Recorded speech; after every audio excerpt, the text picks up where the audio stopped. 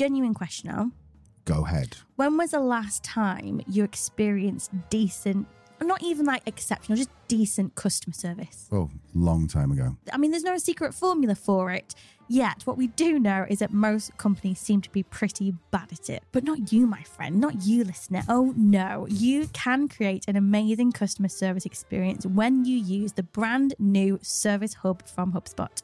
Yep, this all-new Service Hub from HubSpot brings customer service and support together in one simple but powerful platform so you can deliver the best experience possible. And of course, it's powered by AI, not Al, AI, meaning your team can automate those tedious tickets from people who've clearly not read your frequently asked questions. Pain in the backside, aren't they? Oh, and by the way, organizations using HubSpot Service Hub are resolving tickets 13 times faster, helping them to close 42% more tickets per day. That means increasing retention by more than 80%. Thank you, people at HubSpot who did the maths on that one, because I wouldn't be able to. I love a bit of data. Did you also know, Al, that it consolidates your entire internal knowledge base into one place? So no matter who is working on support, they'll have the answers at their fingertips. I did know that because I wrote that for you. Well, there you have it. Stand out from the crowd and migrate to HubSpot Service Hub today. Visit HubSpot.com/service and learn how this all-new solution can help you deliver for your customers.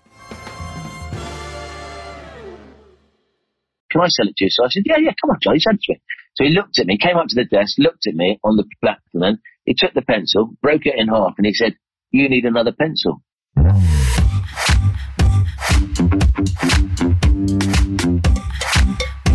Hello and welcome to the Truth, Lies and Workplace Culture podcast, where we simplify the science of people. My name is Al, I'm a business owner. My name's Leanne, I'm a business psychologist. And if you've been listening to part one of this two-part episode, then you're probably quite excited. We left you on a bit of a cliffhanger. We'll play that in a second.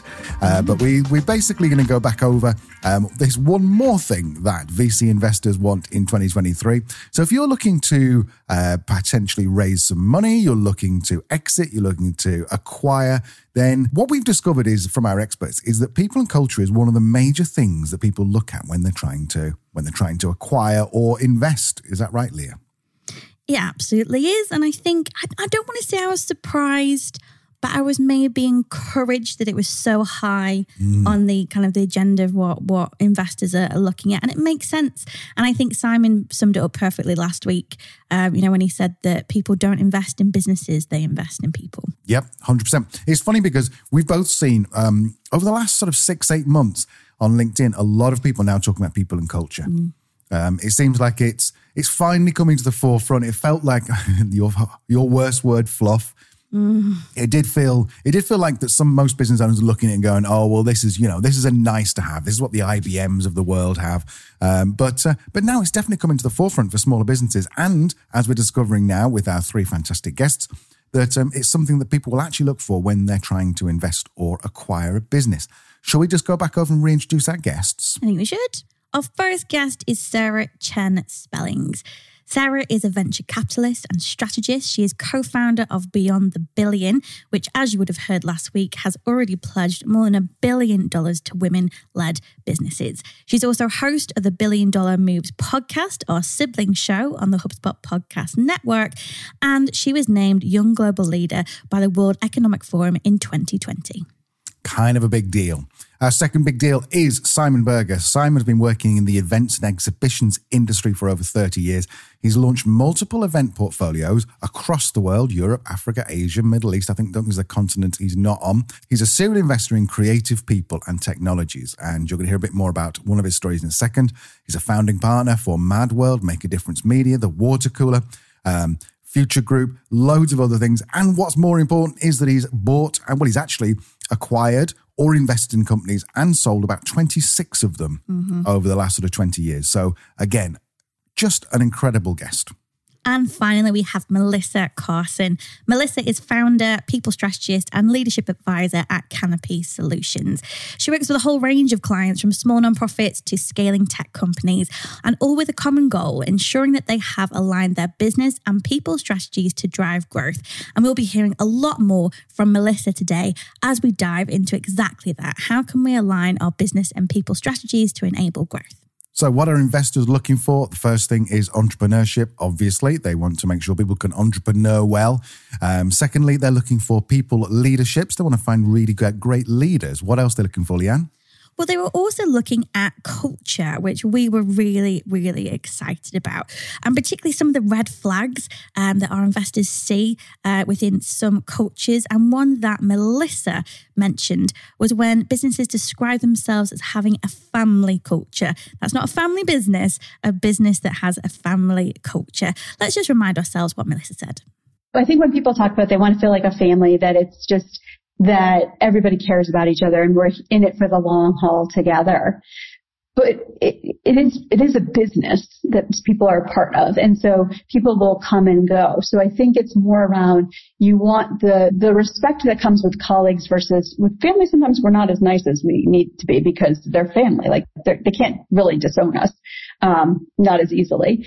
But so I think it's finding the level of respect, but creating a feeling that belonging feeling. Hey, we are a team. We are a tribe. You know, people use a variety of different terminologies, but that it's part of something and we stick together. We have each other's back. We care about each other. And so I think that's more important. But the family thing, you can't fire your family, but you might have to fire, an employee. And you don't want, if you're doing the right thing for your team and your organization, carrying somebody who is not pulling their weight isn't fair to anybody. It's going to alienate your team that's working really hard, and it's not fair to the person who's not performing because they might be exceptional somewhere else. And sometimes in families, we let the conflict sort of simmer and we just kind of leave it be, and it's not really healthy in the workplace. I think the trap that some businesses fall into when describing their culture as a family is quite right. They're looking for something that's going to pull us all together and get everybody on the same page and all on kind of the same boat, rowing in the same direction.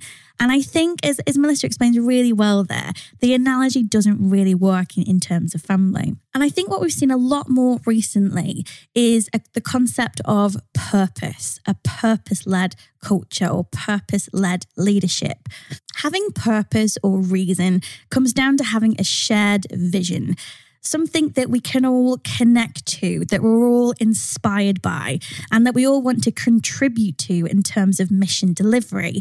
And we know that these feelings of purpose translate into what Melissa said there, feelings of belonging. And in terms of behaviors in the workplace, that translates to greater discretionary effort. We go the extra mile. And bonus, our well-being is also massively boosted by experiencing work with both purpose and meaning. So I think most people would think about that and go, purpose. Okay, well, my purpose is to make a load of money. Let's build a company to exit it. But that's not really what Leanne was talking about there. The purpose was more like, what are we doing in the world? What's our company here for? And let's be honest, you're not going to have too many people getting excited about a purpose of making you a millionaire while they possibly lose their jobs. So we did ask Sarah about this, and we said, should we be building to exit? Is that the right route? We've heard of lots of companies that built with the sole intention of actually selling to Google. Well, Sarah doesn't think so. Yeah, I might come up with a controversial one. One is actually most of the very successful founders that have actually exited never built their companies for an exit, right?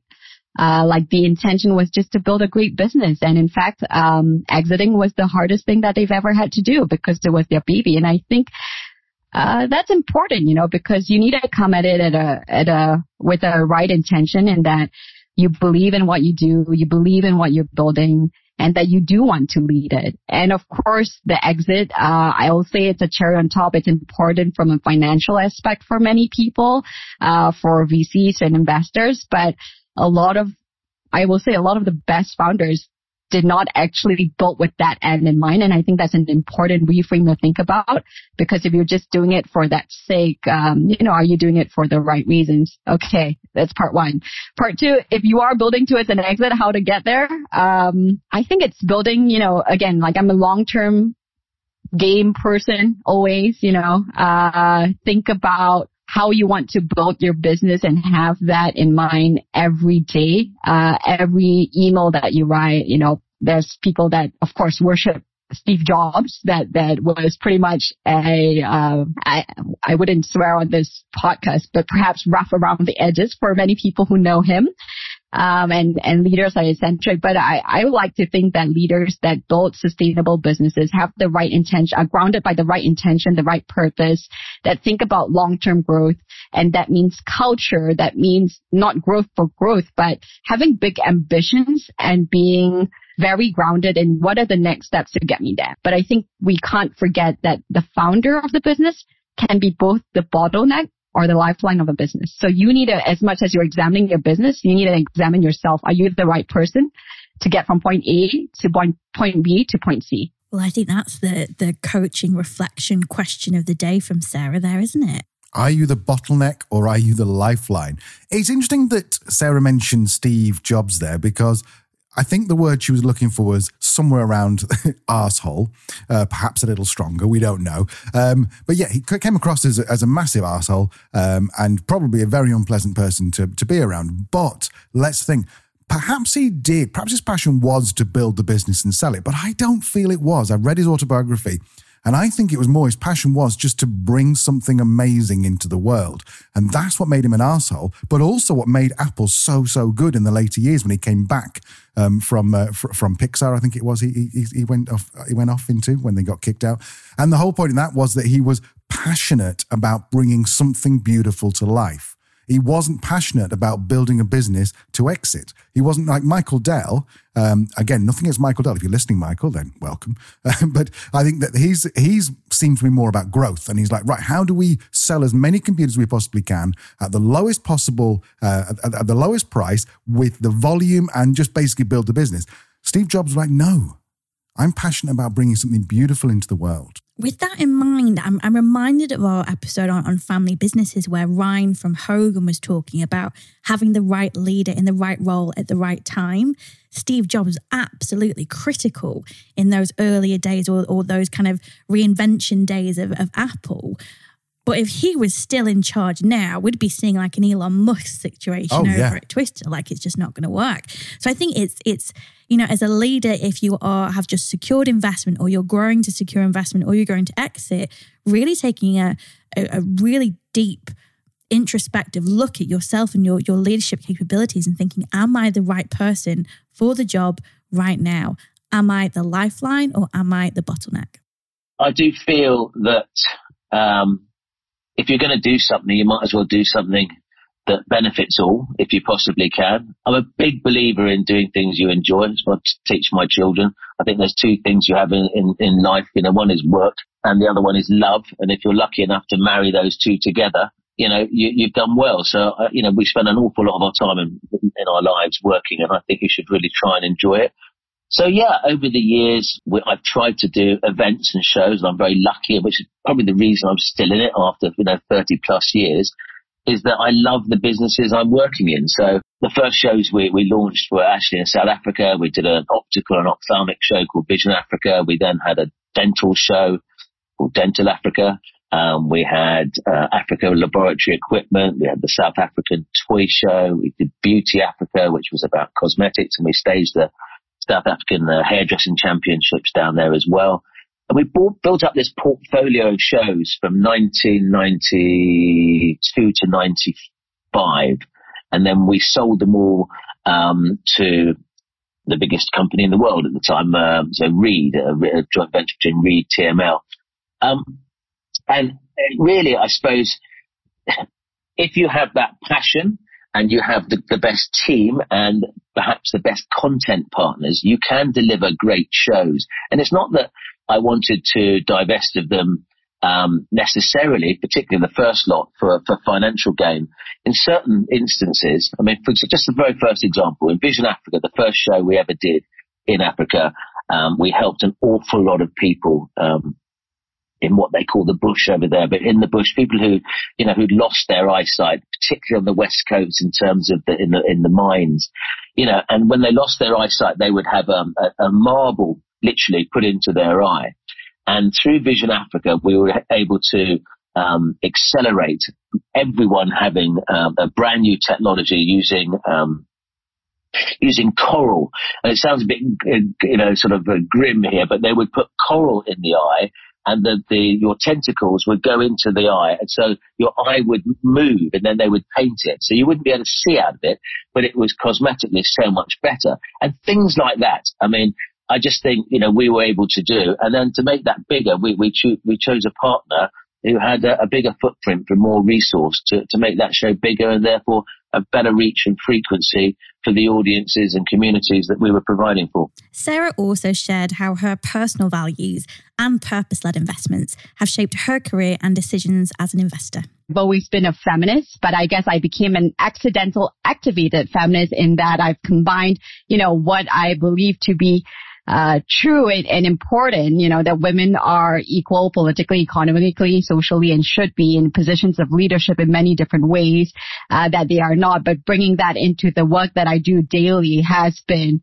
I guess, accidental in that, I started my career in venture capital as a corporate venture capitalist out of Malaysia, working for a 13 billion market cap public listed company, investing into late stage biotech companies. But along the way, saw that there were very few around the table that looked like me, spoke like me, and I questioned that. And that questioning led to me becoming a feminist in Malaysia and leading sort of being the founder of Lean in Malaysia. So bringing the Lean in term from Sheryl Sandberg to Malaysia, localizing that and scaling that to now 7,000 women and men strong who believe in advancing women in leadership professionally, and has become the voice of credibility there. And that actually also put me in really interesting spaces to be able to understand the gender venture investment gap, right? So, when I moved to the United States, I was shocked, to say the least, that even in the United States, where it's meant to be the beacon of innovation and growth and everything, that, looking in from as a young, bright-eyed Malaysian girl, as I would say, we look to the United States as the example, right, and the gold standard. But I was shocked to find out that only, at that time, 2.2% of venture capital funding was going to women-founded companies. And me being, certain and still am that, my work in at least my first decade and more will be in venture capital. I wanted to make sure that things change and that, I'm not the first, the only in the room, because, we're missing out on the talents of the population to be able to innovate and scale in spaces that are important, the way we work, the way we live, and the way we move forward. In the past, talking about purpose-led cultures has typically been tied to a more altruistic drive or a drive for change or societal change. I'm not sure that's necessarily what a purpose-led culture means now. I think there's many different ways we can find purpose in our work, whether that's very directly, as Simon's experience was, more systemically, as Sarah's was, or even as you were saying about Steve Jobs, Al, in terms of wanting to create something beautiful.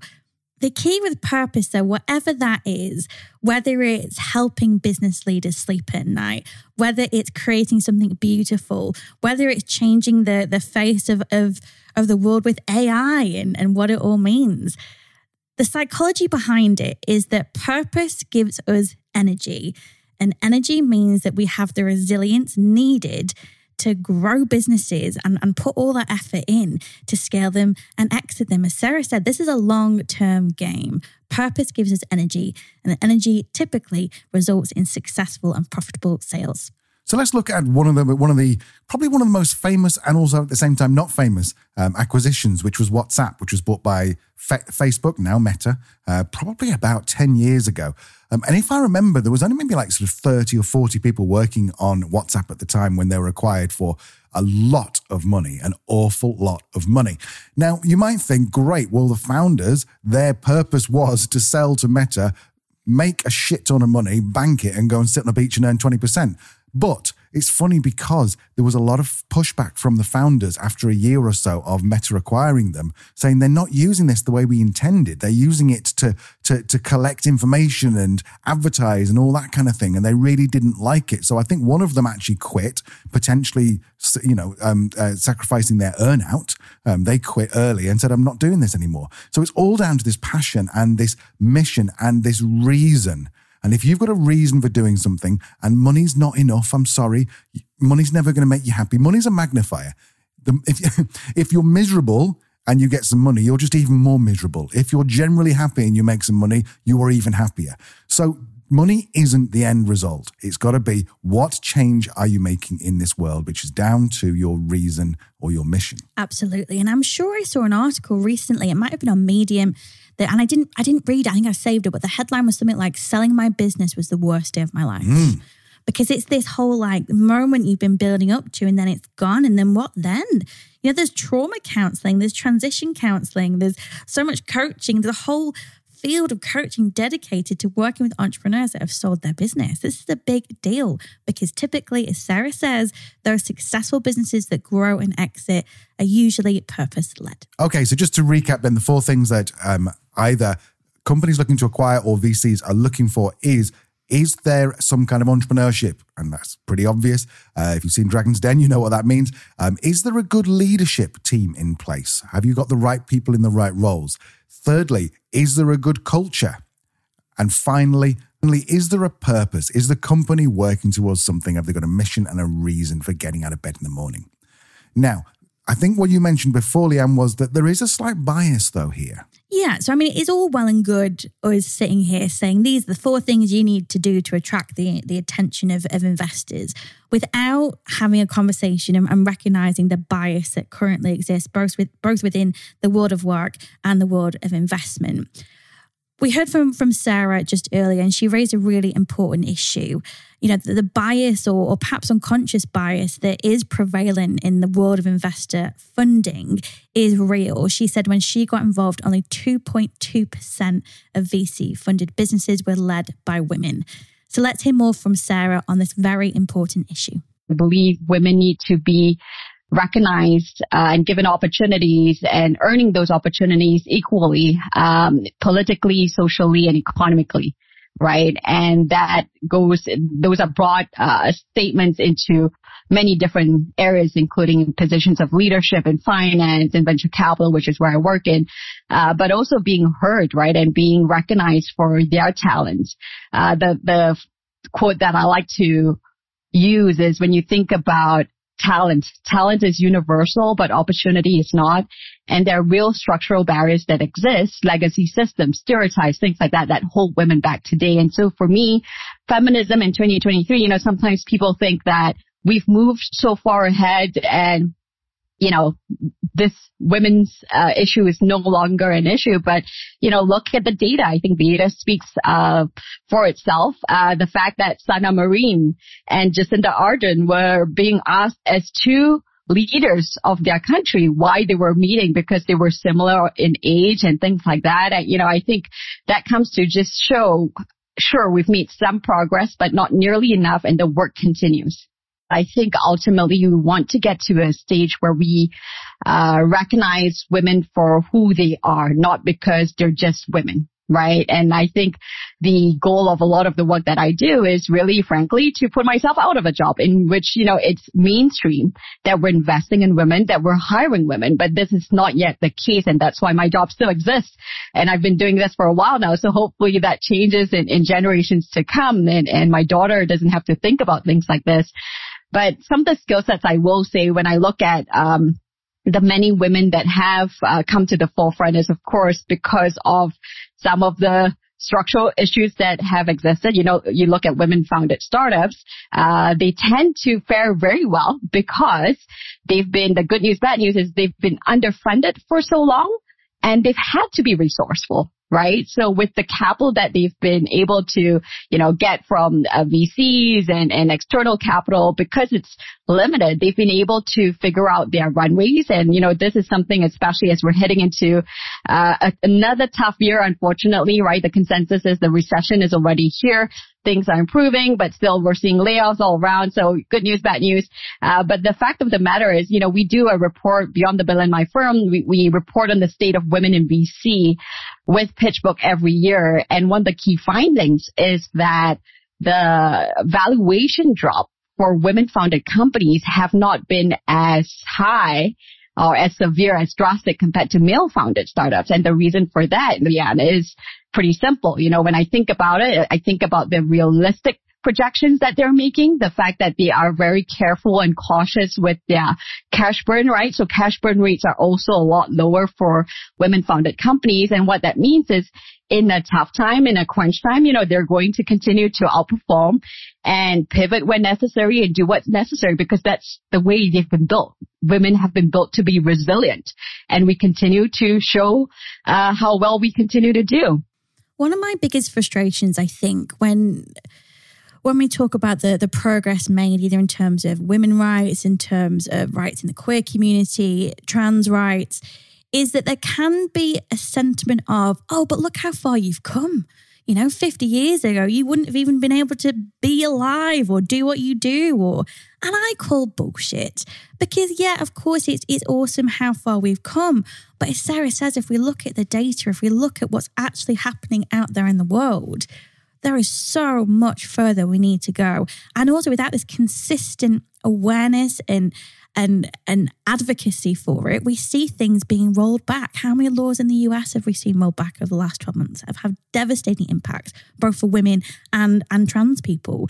It's not enough to go, oh, but look how far we've come. And of course, the challenges that women face in the world of work aren't just limited to the entrepreneurial space or the investor space. I was actually reading a McKinsey report fairly recently that was saying that women leaders are leaving companies at the highest rate we've ever seen. So it basically said that every woman who is promoted into director level, there is another woman at director level that is choosing to leave the company. So we're never really kind of getting more women in a leadership position, because at this point, more women than ever are leaving senior positions. So I asked Sarah for her take on this. Why are women starting to make that choice to leave corporate roles? You've seen women exit the workforce in especially during the pandemic, right? And part of that was very clearly the fact that, as I quote, one of my counterparts reports, Lean in China back in the day, when they looked at the reason why women were not progressing at the rate that they should be in China, one of the key statements that really stuck with me is the battle for women is not just in the workplace, but in the household, in the home. And the reality is that globally, everywhere, the lion's share of domestic responsibilities, whether that's taking care of an elder family member, taking care of the chores, taking care of the children, the lion's share of that responsibility still does fall upon the woman, whether that's stereotyping, culture, the way women have been socialized to believe that this is their thing to do, so women, some people say women should also should be blamed because we want certain things a certain way and end up doing ourselves. But of course, that all comes from socialization, right? And during the pandemic, I think you and I know how hard that has been for women to juggle all of it. Right. So I hate to actually, frankly, bring in this work-life balance, but women have had to shoulder twice the responsibility than men at home. And this has definitely impacted the way they thought about things. And look, in America, I'll bring the American context. The cost of childcare is really sky high. Talent is short. During the pandemic, it's been hard to find support, and the workforce is changing in that we're becoming more hybrid. Some jobs are no longer in existence. Some jobs are, you're going to continue to work from home, and women have had to, or couples have had to think hard about the choices that they're making moving forward. And unfortunately, still to today, talking about how relevant feminism is in 2023, it still is, because we're talking about this, right? We're still thinking about the fact that, in a career where it's a dual household income, the woman is highly likely to take a step back, because it's more reasonable for her to do so. And, I think you spoke about this a lot as well, the burnout, the mental load that this all causes on a woman that she has to shoulder has definitely had effects. And we continue to see that. And that's part of the reason we're seeing women leave the workforce at such a rate. But, I'm hopeful that things will change, and that we continue to see role models who are able to do it, and that we address the systemic deficiencies and structural issues that exist, right? From childcare to expectations and beyond. Some really important issues and challenges raised by Sarah there, which I'm sure we will dive even deeper into in future episodes.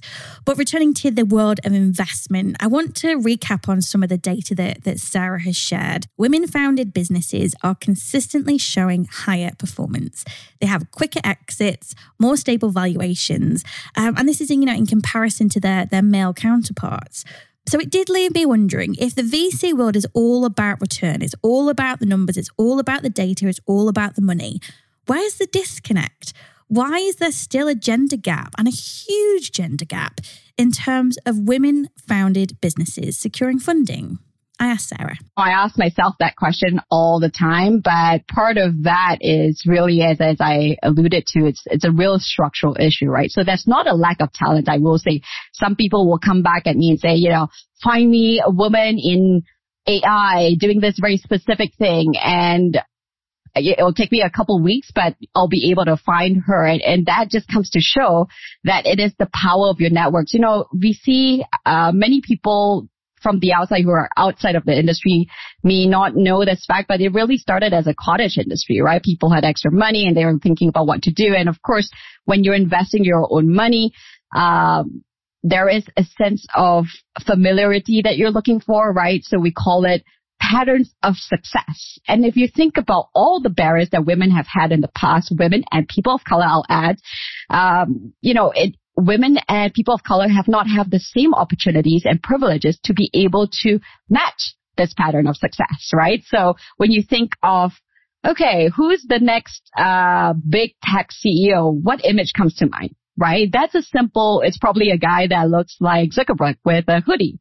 And he looks very different to you and I, right? So that stereotyping is deeply ingrained in both men and women, by the way, because we've been socialized. So we need to change that, number one.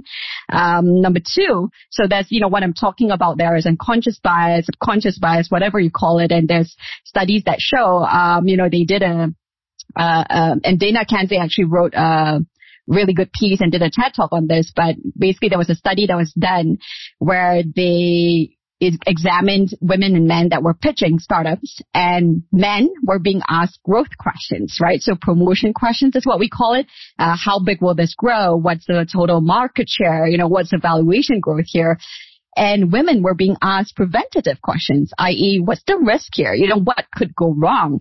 And we know that money follows vision. When you think about, I'm sure some of your listeners and audience would have watched We Crashed, right, with Adam Newman. I mean, he crashed pretty hard, but he sold a very big vision. And guess what? He's back at it again.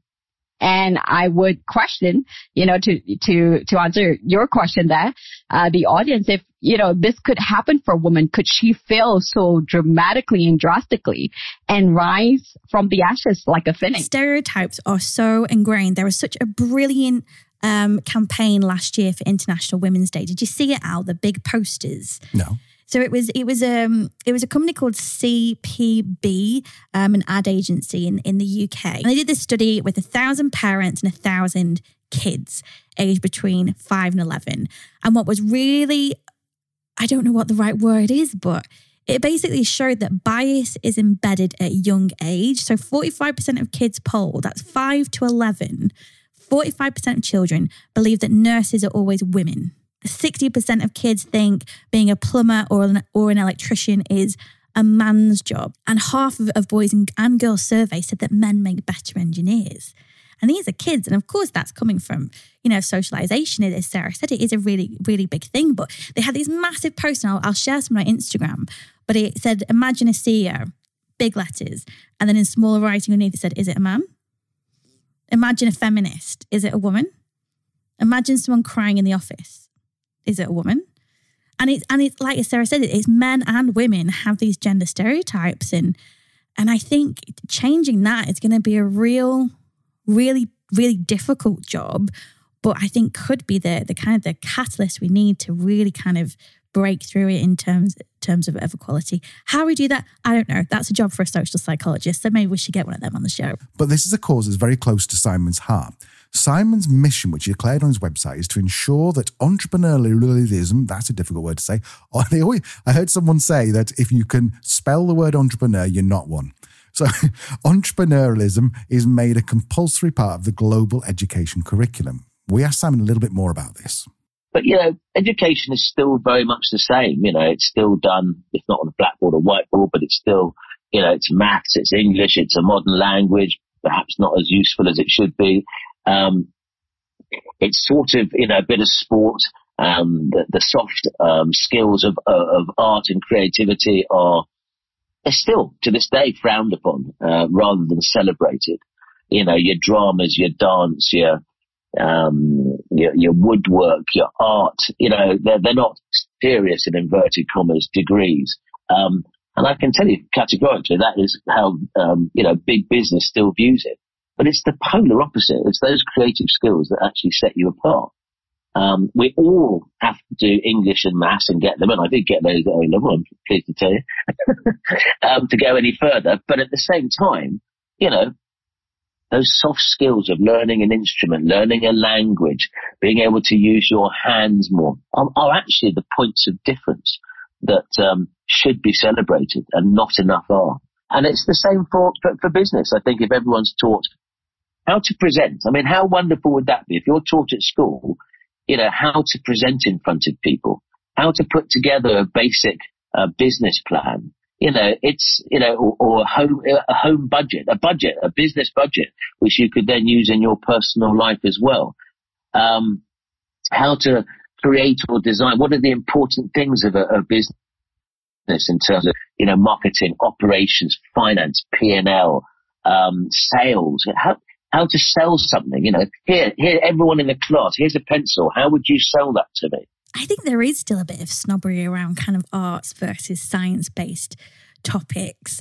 And I think what Simon's saying there is that, it's this diversity of skills that actually gives you all the skills that you need in that VUCA world that we talked about last week that is volatile and unpredictable.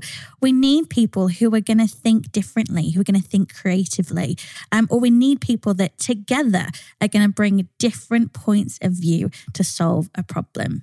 So I think as both Sarah and Simon have said, it's really important that we have those role models at a younger age where if we are disadvantaged in terms of systemic challenges within the system, whatever that be, education or business or corporate, that we have these role models that show us it is possible, champion for us, advocate for us. I love the idea of entrepreneurialism in schools. I think that I trained as a maths teacher. I left it before I got the job, before I even graduated, I think, just because it felt like prison to me. Like, you have to do these things, sit there, shut up, learn this. And I was like, why the hell can't they be asking questions? And this is what I liked about what Simon was saying, is that he's basically saying that rather than teaching people how to do algebra, which is actually useful in certain situations, but teaching people how to do that, or trigonometry, not sure I've ever needed trigonometry since I've left university, but they concentrate on problem solving. And the idea of being able to sell is probably some of the most important skill you can get. Simon's got a great variation on the sell me this pen idea from The Wolf of Wall Street. I remember his name. His name was Charlie Blewett. And in this classroom, and I gave them all a pencil. I said, right, now come and sell this to me. This was in Regent's College. So these were young people, okay? Well, they were young, and they're sort of like the undergrads.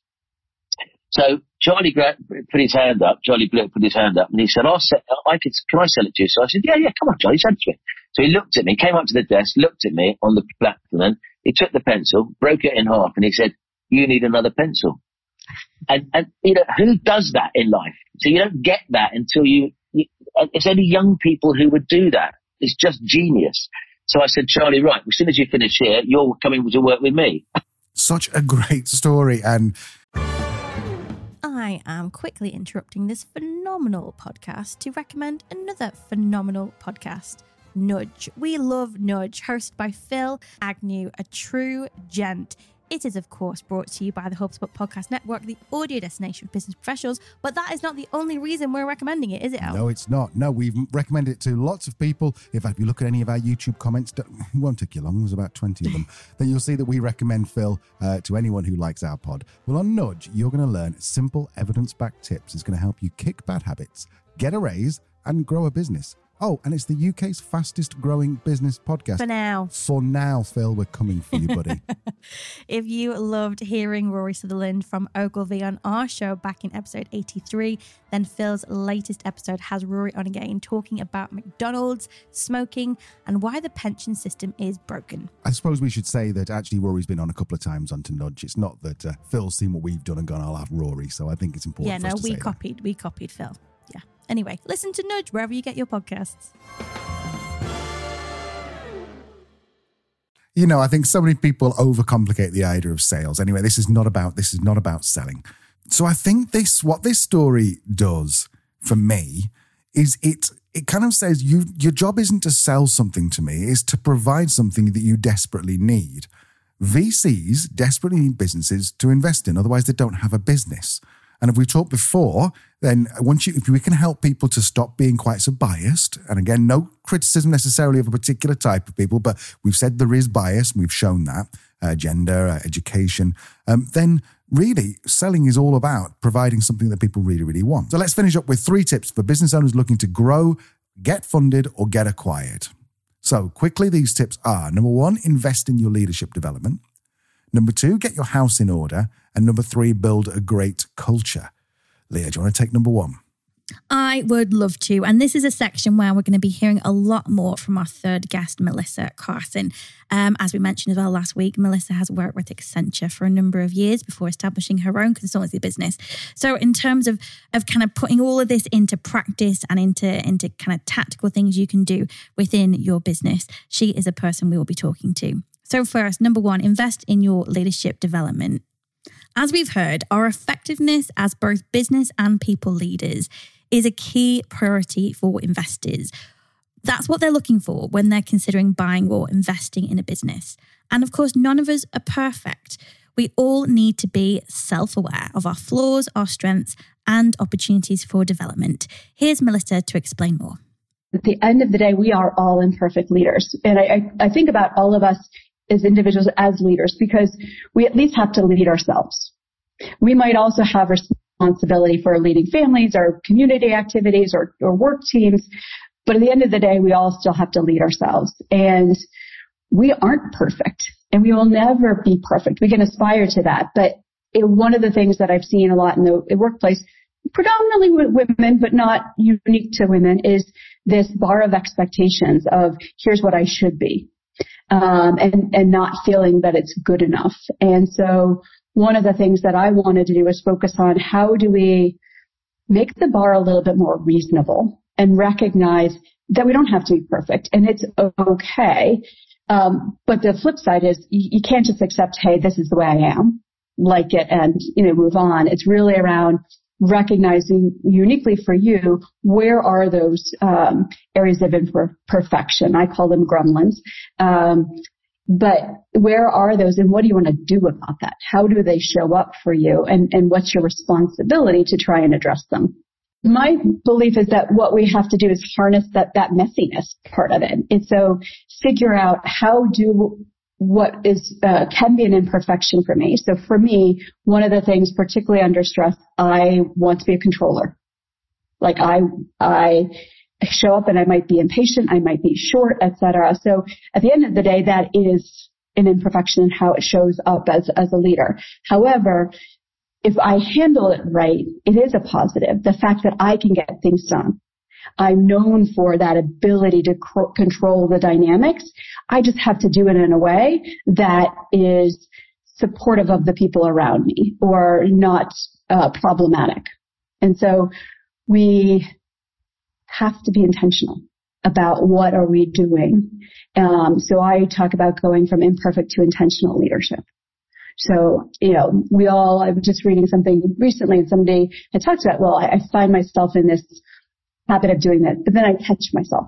And so it's that catching yourself to say, okay, now how do I redirect? How do I renavigate where I'm going? To rephrase one of the greatest philosophers of current times, RuPaul Charles, if you can't lead yourself, how the hell are you going to lead anyone else? Can I get an amen? Can I? Yeah. Do I just say amen? Yeah. I don't watch drag show. drag show. Is that what it's called? RuPaul's Drag Race. Oh, sorry. No, it's RuPaul. Honestly, she's just brilliant. But yeah, I think that's exactly it. And I think, do you know what analogy kind of springs to mind? Is like if you were going back to selling, you were selling a car. And imagine that your car is your business and your VC investor is your person who's interested in buying your car. And the outside is all shiny. You've gone through all your financials. You've got it all kind of your P&L sorted. All that's looking sexy. It's all shiny and sparkly. And it's got like a little, the little dings on the advert. And then they open the car and the steering wheel is missing. It's like, well, that's you. You're the leader. If you've not invested in your own development up to the point where you're ready to present your entire business, you've got a car without a steering wheel. Yeah, a really good, well, I'm not going to say really good analogy, adequate analogy, adequate. Have you got a better one? No, I'll work on it. That was brutal, man. I thought that was pretty good. But here's the thing, a great leader doesn't pretend they know everything. Here's Melissa again. There's still some people that are looking to go back in time to say, well, this is what has always worked. And it always worked, so it should still work. So I think we're seeing some of that still be prevalent. And I think that's a discomfort with change and not an openness. And I think the other thing is there's still some concern around the vulnerability of saying, I don't have all the answers. I think it got a lot better.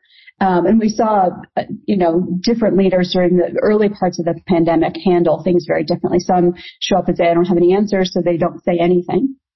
And then people make up answers. And we saw some that were, gave the right balance of, I don't have all the answers. Here's what I'm doing to find it. Here's what we're going to do. And, share that. So I think sometimes there's still a little bit of ego or concern of if I don't know it all. How will I be perceived? And I think that is scary, but I think if you do it in the right way and say, hey, I have a great team around me, we're going to go figure out the answers and the solutions to these questions, but I don't personally have to know all the answers. That's why I hire, great people. 100% Melissa, those people who pretend they know everything, you generally know they're just frightened they're going to be found out. So what's number 2, Leanne? First one is invest in your leadership. Second tip is? Number 2, get your house in order. In almost every business, as we've heard, investors, acquirers buy people. And that's why there is an earnout if you are, the leader of that incoming acquired business. The investors want to ensure that you're going to stick around. And Melissa explains how Accenture approached this. Businesses who want funding or to be acquired, quite simply, need to get their house in order. It is difficult work, particularly for the company being acquired. Because it's a huge shift. For me, I remember doing the first one and, really didn't know what I was doing because obviously it's the first, but I found it fascinating to talk to the leaders that were selling their businesses, understand what their concerns were, and figure out how it was going to best fit within sort of the Accenture world. Because obviously in integrations, there's some things that you want to preserve, and then there's some things that you need to rationalize, like your processes or your payroll cycles, or some of those types of things. But there were some really interesting ones that I got to work on and figure out, how do we have this fit in? How do we not lose what we're buying? We're buying the people, maybe we're buying, a product or an offering that they have, but at the end of the day, we're generally buying, the people capabilities that organization has. And how do you make sure you're going to retain them, for, at least a transition. And so that's fascinating. I think have your house in order, so that you can easily say, here's how I run my people side of my business, particularly if that's the thing that you think will be attractive to a seller. But I think the biggest piece of advice that I have for a seller is to really do the work for themselves of what it's going to mean, assuming they go along with the integration, and they go along with the acquisition into the integration, not to be the owner anymore. Not to be the person in charge, because that is a big transition. I've seen people do it very successfully, but it's awkward and an uncomfortable space to be. And so I think doing the work for yourself to understand that you really are ready to have somebody else take those reins and being really clear on the culture match. If certain things are really important to you and your team about how you communicate, for instance, be clear. How does that acquiring organization communicate? How do they make decisions? Will you be involved in those decisions? Because those are super critical. So I think it's important to have clarity on how your processes as much as you can and know how you're running your business. But I think also it's a piece around making sure you're selling it to the right kind of company. Such great advice. And it's really interesting to say that culture is a big thing. I think that people who start businesses, particularly from nothing, they don't really think about culture until it's a bit too late. So that's really interesting. So while we're talking about culture, number 3 is understandably invest in your culture. Now, culture is really interesting because culture is sort of belonging to a tribe. As Seth Godin always says, people like me do things like this. And that's what creates this tribe, sort of tribal idea. So culture isn't some magic mission statement or some ridiculous team building exercise where you have to build a raft or fall into someone else's arms. It's about building a tribe where people feel they belong. The cool thing about culture as well is that it can be measured. I understand it might feel a bit intangible. It might feel something that's just the way that we do things around here. But culture can be measured. The foundations of culture that are driving performance within your business, and that's individual performance and organizational performance, can be measured. And if you've got those data points, when your investors come in and say, tell us about your culture, what are your retention rates like? What's important to you when we manage this integration and bring you into the business? You've got the data points there. So when they're running their due diligence, it's already ready. Culture can be tangible. Culture can't be measured. Do I need to say it again, Al? Nope. Culture can be measured. Culture can be measured. Culture can be measured. I'm going to get a sign for next week. Well, the good news is Melissa agrees. Yeah, so I, through listening to a variety of Brene Brown and some of the speakers that she has, when we talk about DEI, the B on the end is the important part, the belonging. Because at the end of the day, when we feel like we belong somewhere, like you get the smile on your face, you feel like there are people that are like you. There are people that care about you, that you want to show up. And so it's one more factor in sort of the engagement and retention calculation of if people feel like they belong somewhere, they are less likely to leave because they see that what they do is valued. They see that their voice matters. They feel that in how things are communicated and how decisions are made. And so I've sort of adopted what I've been reading and listening to. I think it starts with the one-on-one relationships of just how does my team work together? How does my boss treat me? Do I feel like I can speak up in a meeting? Does that supervisor, ask, hey, Susie, I haven't heard from you yet. Or, Pedro, I haven't heard from you yet. Hey, I'd love your opinion. I know you might have a different perspective. Somebody's pulled in. It feels inclusive. And once they say something that is maybe different perspective, that's like, that there's an acknowledgement that it's different, but okay. And so just little things like that don't cost money and don't take a lot of time, make a huge difference. But sometimes you build so much belonging and purpose into a company that you realize you actually don't want to sell it. You can't bring yourself to sell it. Simon's got a business like that right now. My partner, Mark Pegu, and myself started MAD World Summit. MAD being an acronym for Make a Difference. I'll come on to that. Which is basically a show that is dedicated and focused, it's now in its 7th year, to workplace well-being through the lens of mental health. Okay, and it came as a result of a very tragic episode in our lives where we were touched by suicide. Caroline, Mark's daughter, attempted to take her life with her then boyfriend. 7 years on, Caroline's doing well, and thankfully, and didn't manage to succeed, but very tragically and conversely, Mark, her boyfriend did. And, the ramifications of that, obviously, for Mark, his family, who, I knew very well, and of course Caroline, were huge. And this was sort of set up in a workplace, and it was on the intranet type thing. So if people had been looking, if people had been more aware, I think Mark would still be here today.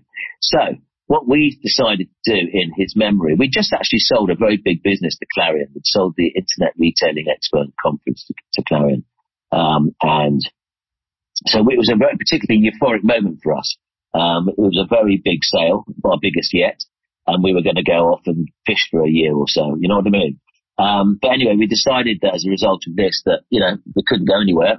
And we wanted to use our 30 odd years, 60 odd years collectively of business contacts to try and make a difference in every workplace and any workplace for each and every employee on the planet, whether you have a big company or a small company or on a sports field, on a building site, whatever. We wanted to try and prevent that ever happening again by creating an event where we would invite people to come and learn about mental health and mental health awareness in the workplace. And, that's a huge, huge, huge passion for both Mark and I.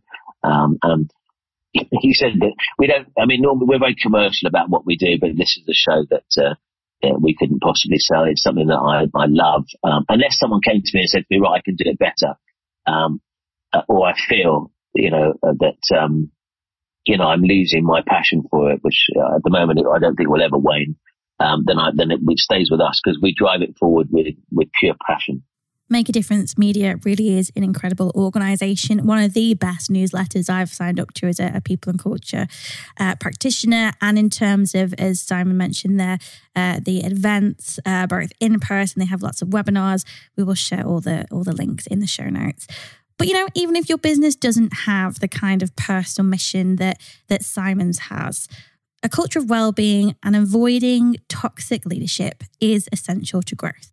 All you really need to worry about. Because if your people have the right reason to come up, wake up and go to work every day, have all the resources they require, they got the resilience to be able to deal with the change and deal with the growth that you want to push. If you've got all these things in place, if they've got great relationships with their leaders, you really only need those two things to build something pretty incredible. And if you build something pretty incredible, then people will come and they'll want to be part of it, whether they want to invest in it, acquire it, etc., etc. So try and reverse engineer and be greedy and go, I want to sell this for 2 million, 20 million pounds, 2 billion pounds, whatever it's going to be.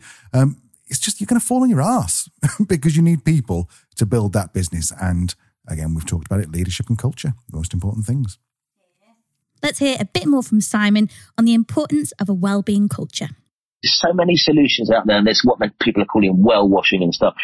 Now it's about, using evidence-backed solutions, tracking them, making sure they work. If you're a company and you've got $5,000 to spend on workplace well-being with your staff, you're a small company, or 10 grand, 100 grand, whatever it might be, I want it to work for you. So we will, we will only promote things that are evidence-backed, that actually truly work. There is no silver bullet. We all know that.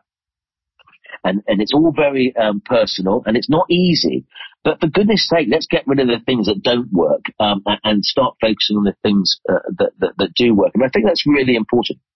And the other thing you mentioned, which is the attention to prevention, which comes on to nutrition, to sleep, to mindfulness and physical exercise, the 4 elements of, that can give you better mental health, and teaching and learning more about that. I just think it's super important. So the most important thing before you do anything is to assess where you are. I mean, let's put it another way, right? So you could have all the EAPs and the wellbeing opportunities in the whole world in your organisation up to you. But at the end of the day, if I've got a toxic manager or a toxic workplace, it doesn't make any difference. So you've got to do assessments. Where are the red flags? And then you build up the engagement. What are you offering? How many people are using it? I mean, one of the most horrific facts, and my EAP clients and sponsors will shout and scream at me, but the model is based on this, by the way, is, they don't get even up to 4% engagement. I'm sure regular listeners will not be surprised that Simon is my hero. Mm-hmm. Just to recap some of the things he said there, start by understanding where you are right now. If you don't understand where you are now, you can't plot a path to where you want to go. 2, measure it. You can measure it. Have I mentioned this, Al? One can measure it. And also, in terms of well-being, it isn't about all these fancy EAP programs, employee assistance programs. So we've talked about perks before, and that could be classed as like an EAP. Usually some kind of platform that will pull together lots of different physical, psychological, financial well-being interventions, resources. But it's not a case of having more EAPs and more interventions if nobody is accessing them. Start with doing better, not more. So let's wrap things up. We asked Simon if he had any more advice or resources that might help, and he talked about his events, which are amazing. Well, for us, we do these annual events. One is a Mad World Summit, happens in and around World Mental Health Day. This year it's on the 12th of October, so it's either on the 9th, 10th, 11th or 12th. 10th of October is always International Mental Health Day. That happens in the City of London. It's a very highbrow event. For me, it's like, having the whole of the Premier League in this industry come together, and it's like one big family, and we listen and we learn and we share and we teach, and we have lots of storytelling. We have lots and lots of research, evidence backed. What has worked, what hasn't worked, equally important, if not more important. We look at the new solutions that are out there, the new vendor providers. We try and bring in the policymakers and changes. But that's all through mental health in the workplace, okay? And then the water cooler, which is on, I think this year, April the 25th and 26th at Excel. So it's Mad World has about 1,000 people. The other one we do, the water cooler, is about 5,000 people. That's not a paid for event. We want everyone to come to that event, whether you're in finance, you're in HR, you're one of the newfangled names of well-being or happiness or people or offices and things like that, and everyone in between. I mean, anyone who's interested in workplace, well-being, and that's your mental, physical, financial, social, and environmental, come and have a look around. We also run another event, strangely enough, nothing to do with it, but it's interesting that we do it. It happens at exactly the same time in the 4 halls to the left of it. It's another one of our events that we own, which is called SME Expo, and it is what it is on the tin. We have another 5,000 SMEs coming. Clearly, they have a huge amount of challenges at the moment, which we try and help and advise them. We co-located with them last year. But for me, I wanted, despite those challenges and helping them through them, there's some phenomenal speakers on that. You'll have to have a look at them, but all the dragons and Tej and Deborah and various others and the CEO of Pimlico Plumbers and everyone else, you have a look at it, it's great. But also I wanted to keep it on their top table. For goodness sake, don't let your people, the well-being of your people, come down to even second position.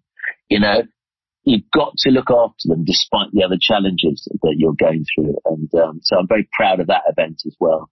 So yeah, those 2 events. And then we have this media company, which Claire runs as the editor-in-chief, which, if you subscribe to it, you'll get to know every day, well, not every day, but every week, literally a blow-by-blow account of insights, trends, case studies, research from our community, and helping to help you either start, what's your first 100 days look like, or, if you've already implemented it, making it better, bettering engagement and all that sort of stuff, and hopefully moving forward and bettering, the lives of your staff and your managers.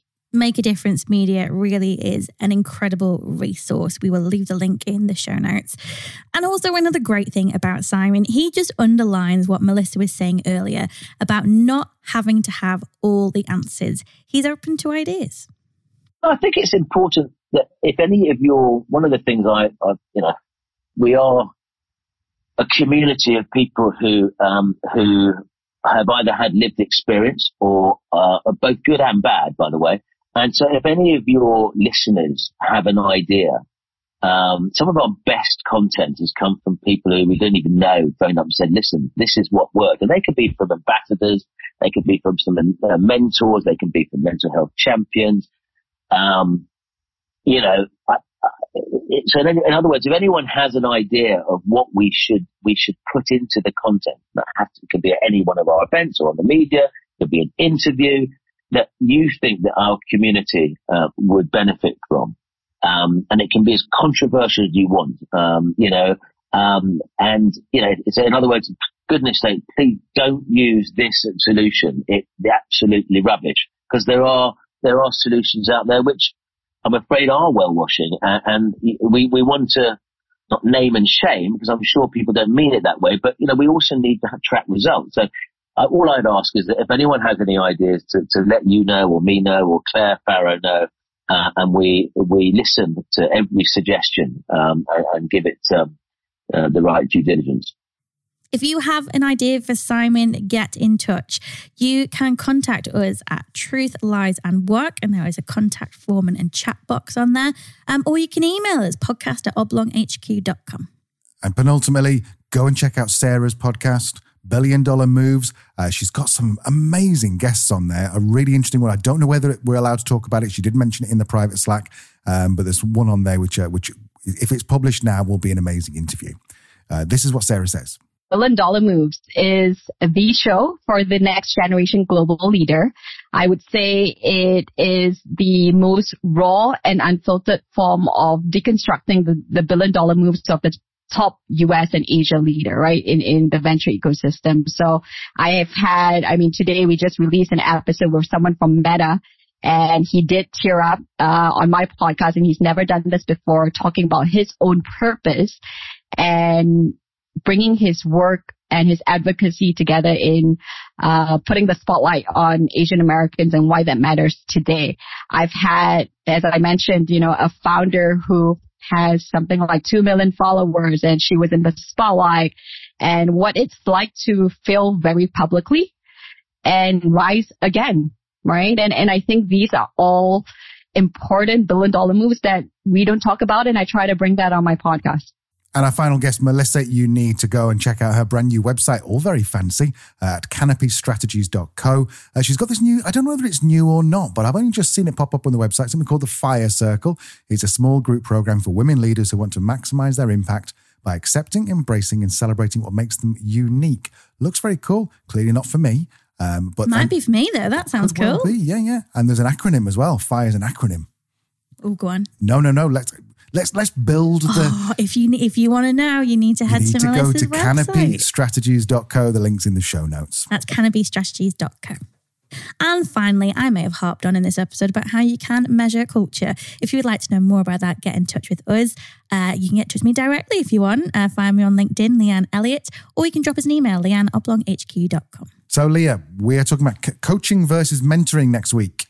We are. We have talked a lot about investing in your own leadership development, and we really believe that coaching and mentoring is an excellent way to do that. So that's what we're talking about next week. Again, more practical advice for you on that. But until then, thank you so much for listening. Thank you to our incredible guests, Sarah, Simon, and Melissa.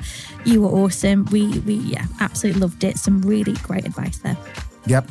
Looking forward to seeing you all on LinkedIn, where we'll post this, and come and talk to us. Come and tell us what you think about it. Come and, if you've got an idea for Simon, then maybe you can give it to us via LinkedIn. We'll take the credit for it if it's a good one. No, we won't take the credit for it, honestly. See you next week. Bye-bye.